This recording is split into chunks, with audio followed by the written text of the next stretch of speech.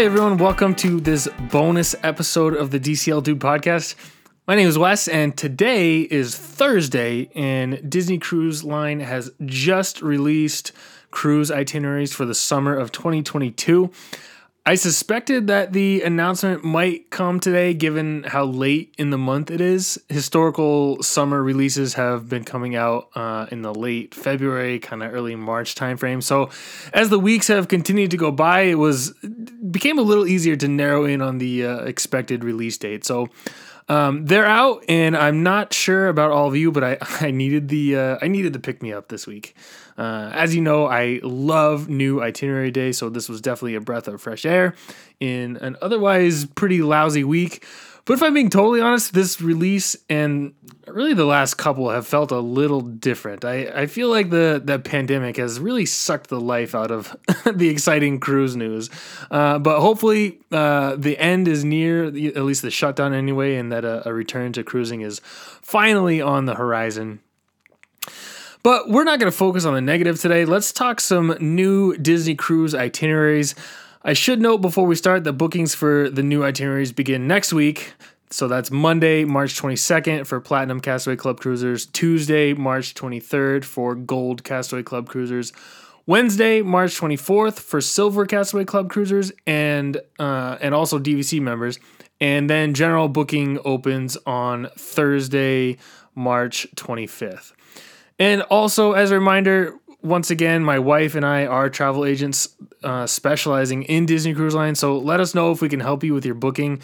We have some great onboard credit rates to offer, and my Disney Cruise expertise comes at no extra cost, so a little extra thrown in there. And as an added incentive for the next week only, we will beat any other agency's onboard credit offer by $50. And since opening week pricing is always the lowest, it'll be get the best price and the highest onboard credit rate offered by booking next week with us. If you're curious about a specific cruise, send me an email for a no obligation quote.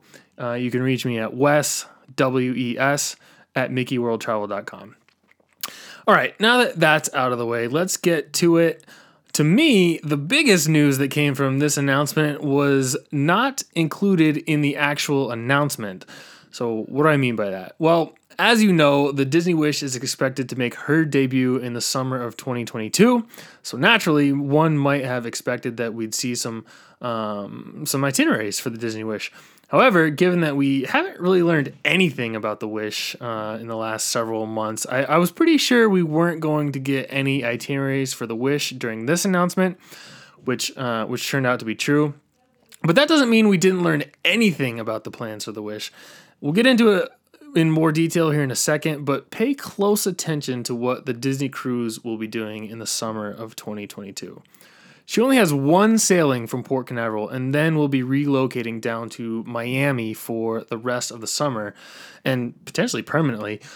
This leaves a major gap in itineraries for the summer of 2022 that will presumably be filled by the Disney Wish. So that's right. Based on this announcement, I have a strong reason to believe that the Disney Wish will be taking over the 3 and 4 night Bahamian cruises from Port Canaveral. I'm not totally surprised by this because it's sort of what I've been speculating for a while and what others have been speculating, but it appears that we now have a definitive answer about the future plans for both the Disney Dream and the Disney Wish.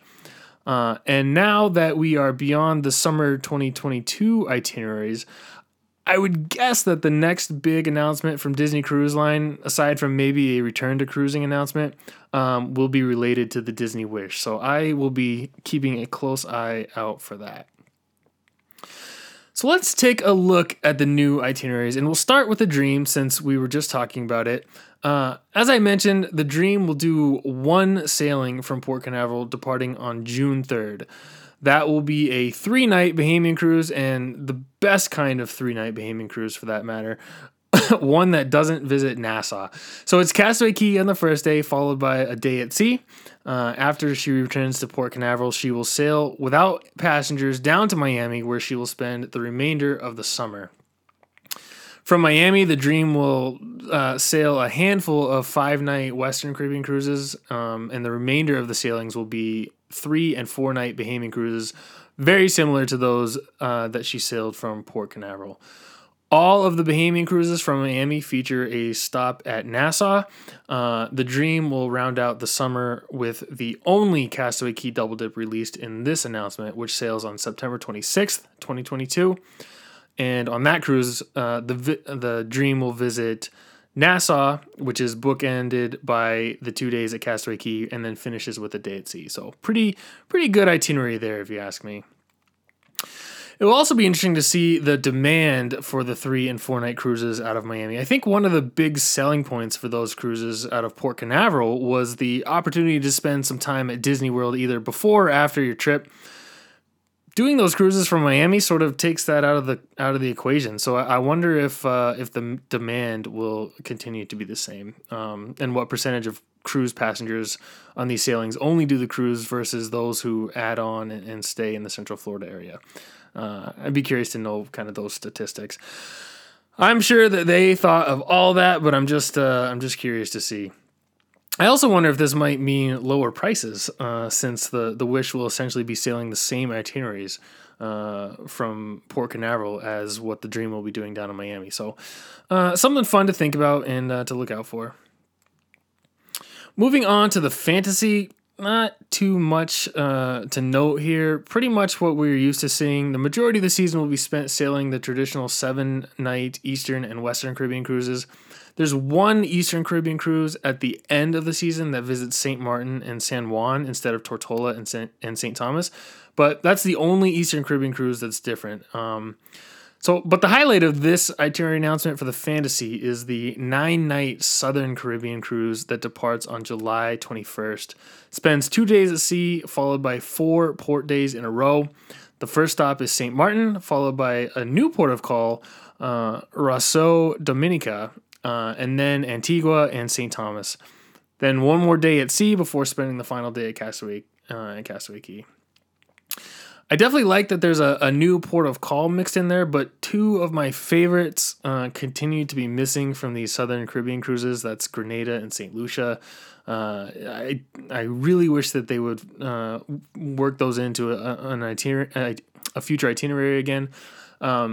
This Southern Caribbean itinerary is essentially an Eastern Caribbean cruise with 2 extra ports of call mixed in. So I do like the Southern Caribbean itineraries, but this one doesn't really mix it up all that much.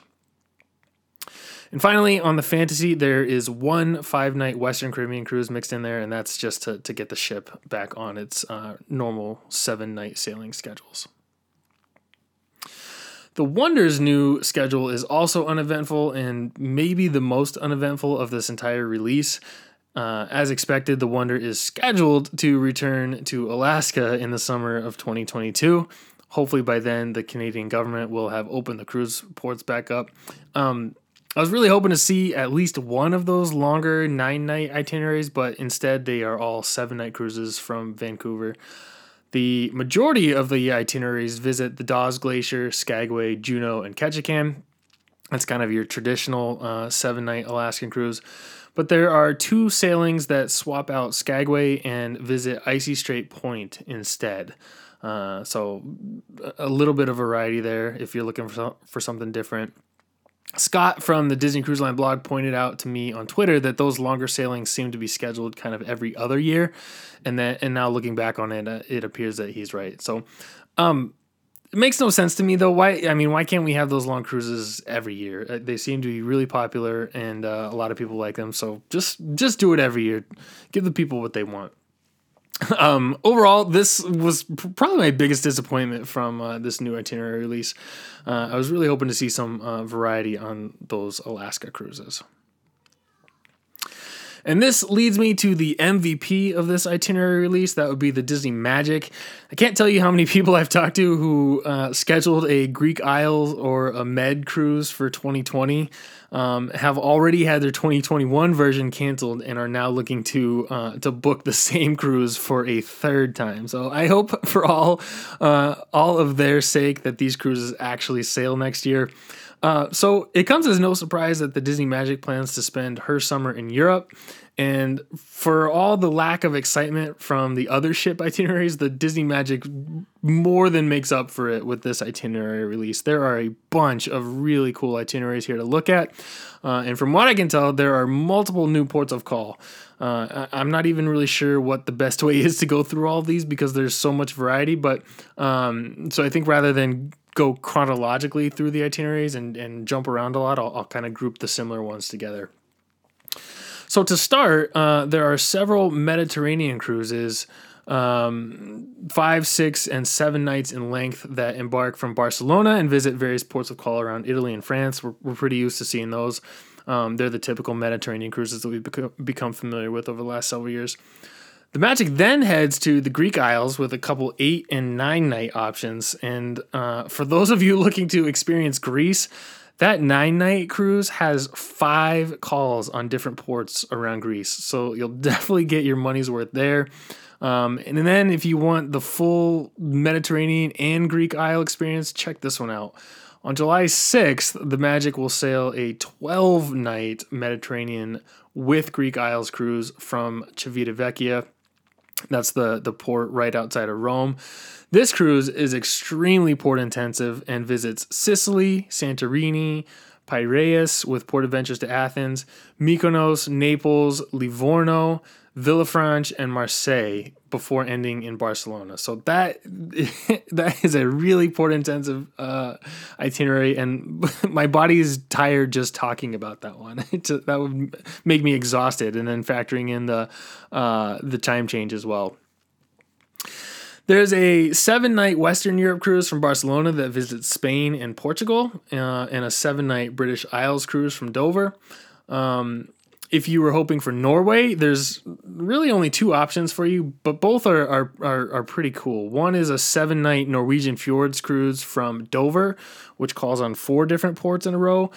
I'll try my best to pronounce these, but promise not to make fun of me when I butcher them. Alisund, Nordfjordeid, Eidfjord, and Stavanger. Those are the ports of call. Who knows if I even got those close to being right, but that's how I would say them. Sadly, no Geiranger, which is kind of what we expected. I don't think there will be Disney cruises or any cruises going to that port of call anytime in the near future. The other option, the other Norway option, is an 11-night Norway, Iceland, and Scotland cruise from Copenhagen. This is one of my 2 favorite itineraries from this release. This cruise calls on Olden, Norway, Malloy, Norway, has overnights in Reykjavik, and calls on Kirkwall, Scotland, and Invergordon, Scotland, before ending in Dover, England. So that cruise is awesome. It covers a lot of nautical miles, gets you to a bunch of different countries, so really cool one there. Plus, I've heard the overnight in Reykjavik is a really fun experience. And finally, there are a couple different Northern Europe cruises. One starts in Copenhagen and visits Estonia, St. Petersburg, Russia, Helsinki, Finland, and Stockholm, Sweden. And the other is an 11-night Northern Europe cruise from Dover with calls on Amsterdam, Estonia overnight. It overnights in St. Petersburg, calls on Helsinki, Finland, Stockholm, Sweden, and Riga, Latvia. So that's pretty cool. This is my other favorite itinerary. There's a lot of different variety in there, and I think that's looks like a really fun one. And Latvia, that's an interesting port of call. I think that would be cool. I don't know anything about it, but it's something new. So there's your rundown of the Disney Magic itineraries. Really kudos to Disney Cruise Line for putting together a really awesome European schedule for the summer of 2022. No, let's just cross our fingers now that they can actually sail it. So thanks for letting me run through all those. I try to do it at a high level so it doesn't get too monotonous, but also provide a decent level of detail. And once again, I'd love to help you book one of these cruises. Just send me an email if you're interested. But before we wrap up here, I wanted to fill you in on a piece of Disney Cruise from the last week. A piece of Disney Cruise news from the last week that I think is pretty relevant. The Walt Disney Company held its 2021 annual meeting of shareholders on March 9th. There was some speculation that some news of the Disney Wish might come out of this meeting, but that didn't end up happening. But Bob Chapek the CEO of Disney did say something during that Q&A portion of the meeting that I thought was pretty notable and wanted to share with all of you. So take a listen. My question specifically regards to Disney Cruise Line. If you have any updates on the restart of the ships, as well as possibly the proposed health and safety standards for the ship. Thanks again. Thank you, Matt. Thank you for being a cast member that makes magic for our guests. And also thank you for being such a longstanding Disney shareholder. We're very anxious to get our Disney Cruise Line business back up and running. As you know, the cruise industry had been quite hit hard by COVID. And as of right now, we don't have any definitive information in terms of when we'll be able to reopen up our cruise lines. We're anticipating that with some luck and the increase of the number of vaccinations out there and the encouraging trends that we're seeing, that maybe by this fall, we might be able to have some limited operations of our cruise ships. But that's all going to depend on the incidence of the virus and the vaccination of the general public. So we look forward, though, when we do open up, to using the very same disciplined guidelines that we've used in our parks to safely reopen and use those same guidelines on the Disney Cruise Line. So we hope to have you as a guest on our ships when we are able to reopen. Thank you. So I thought those were some pretty interesting word choices that he used there. And I don't want to read too much into it. I don't want to make too much out of it, but I'm personally not quite ready to rule out summer sailings yet. My background is in finance at publicly traded companies, and I've been involved in dozens of these investor calls. What I know is that investors and analysts listen to these calls, and from a business standpoint, you're trying to manage their expectations. So if Bob Chapek were to come out and say, I think we'll be back in June at full capacity, the analysts then listen to that call and adjust their reports to reflect growth in the business, and those reports ultimately factor into the perception of the business depending on how well or how poorly the company performs in comparison to those expectations. So if they fall short on expectations, it usually results in a falling stock price and a decrease in shareholder value. If the company exceeds expectations, this tends to increase shareholder value. So I suspect that this was Bob Chapek trying to manage expectations rather than trying to drop some news. So sorry if that was a little confusing, but hopefully it offered some different perspective. I don't think he was actually definitively. I don't think they've made their decision yet about when they will resume again. So I wouldn't read too much into that until we know until we hear specifically from Disney about when they will resume. Finally, one last thing before I go. This makes me mad, but I had a scheduling error this week, which was completely my own doing. So my show that I had originally planned for Monday will probably get pushed to the following week. So I'm really sorry about that.